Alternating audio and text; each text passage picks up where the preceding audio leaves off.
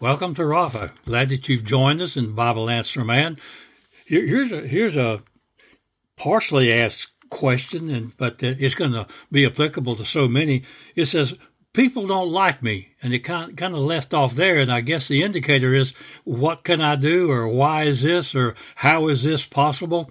Well, it's an open-ended question, and it kind of deserves an open-ended answer, and let me just say early on to this person, if you're a Christian, and as a Christian, the worldly people, not only are they not going to like you, they're gonna hate you.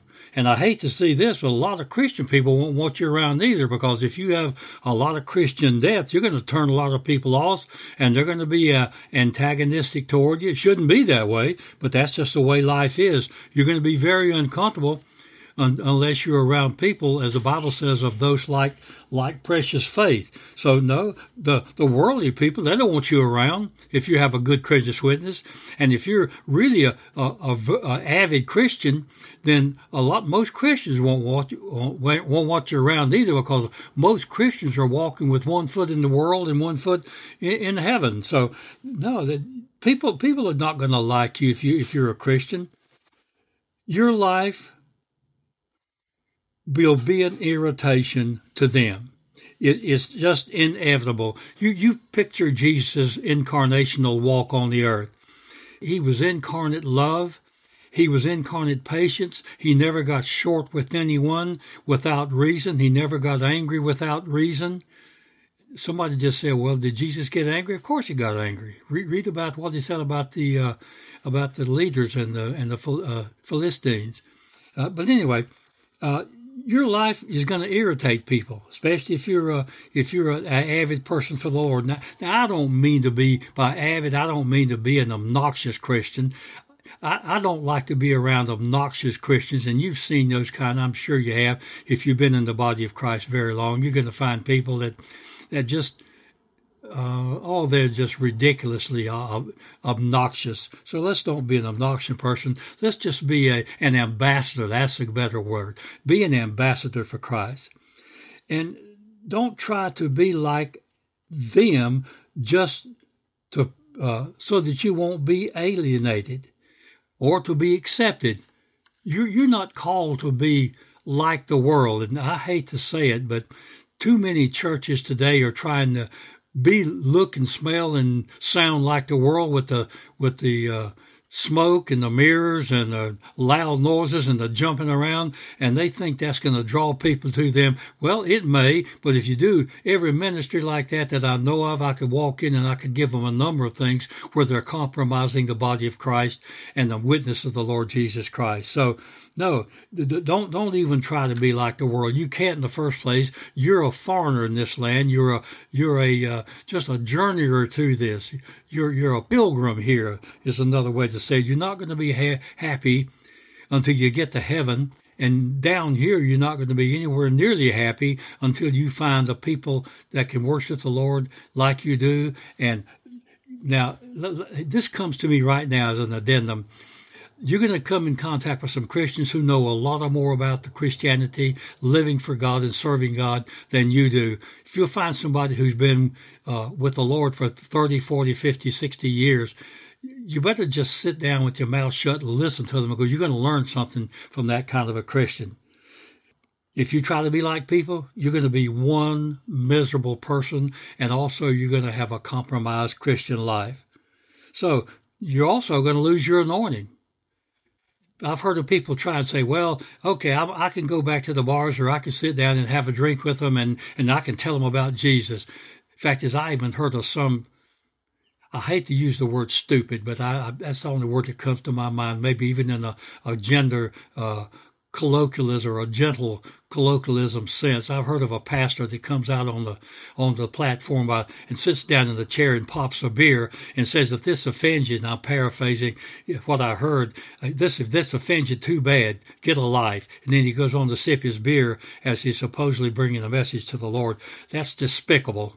And anybody with that group who has any spiritual depth ought to get up and just wave their hand in disgust and walk out with their family.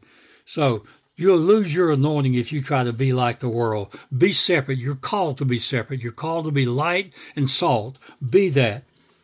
Don't be an obnoxious Christian. I just talked about that a moment ago. Be a pleasant Christian as long as they'll let you be pleasant. And then don't be obnoxious, but share the word. It says, warn the unruly.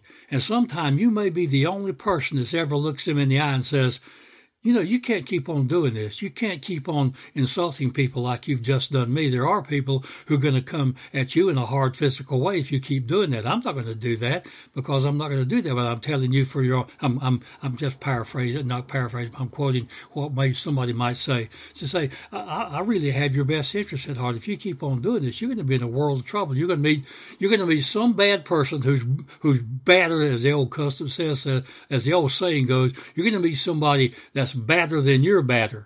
So we need to be careful. So be a pleasant Christian until they force you to be forceful, and then be forceful, but don't be a jerk or be obnoxious. Stay in the word when you're being forceful. Stay what God says about it, not what you think about it, and then you'll have more success. But you want to share the word. God warns us to be cautious when everybody likes us. So that should be a warning that when everybody speaks well of you, then be cautious. And I'm thinking of a number of high-profile Christian leaders that when the president speaks to them, it's just nothing but love words and kind words, and they're the pastor of the country, or they have a good word. They're a fantastic Christian person. And you never hear anything bad out of their mouth. When you hear that kind of thing out of leaders' mouth, you better watch out, because God warns us when everyone likes someone, there's something wrong. And I've said this before about certain individuals who those kind of things are said of them by the president and other leaders. And I've said this, I wonder what kind of compromise they had to do to sleep in the Lincoln bedroom. So maybe maybe the president, I doubt he ever will, but maybe he'll hear that too and be cautious of it. The last thought on this, when you're dealing with people, attempt to leave them with a favorable impression of you as a Christian. Leave them with more than they had when they came to you. Leave them with a little bit more than they ask you for. When people deal with you in a contract, don't ever let them go away thinking, I'll never deal with that individual again. So leave them with more than they had. And I think that's probably the wisest thing I can say to people is, why people don't like me or like them, do that. Leave people with an impression, a favorable impression. Compliment them.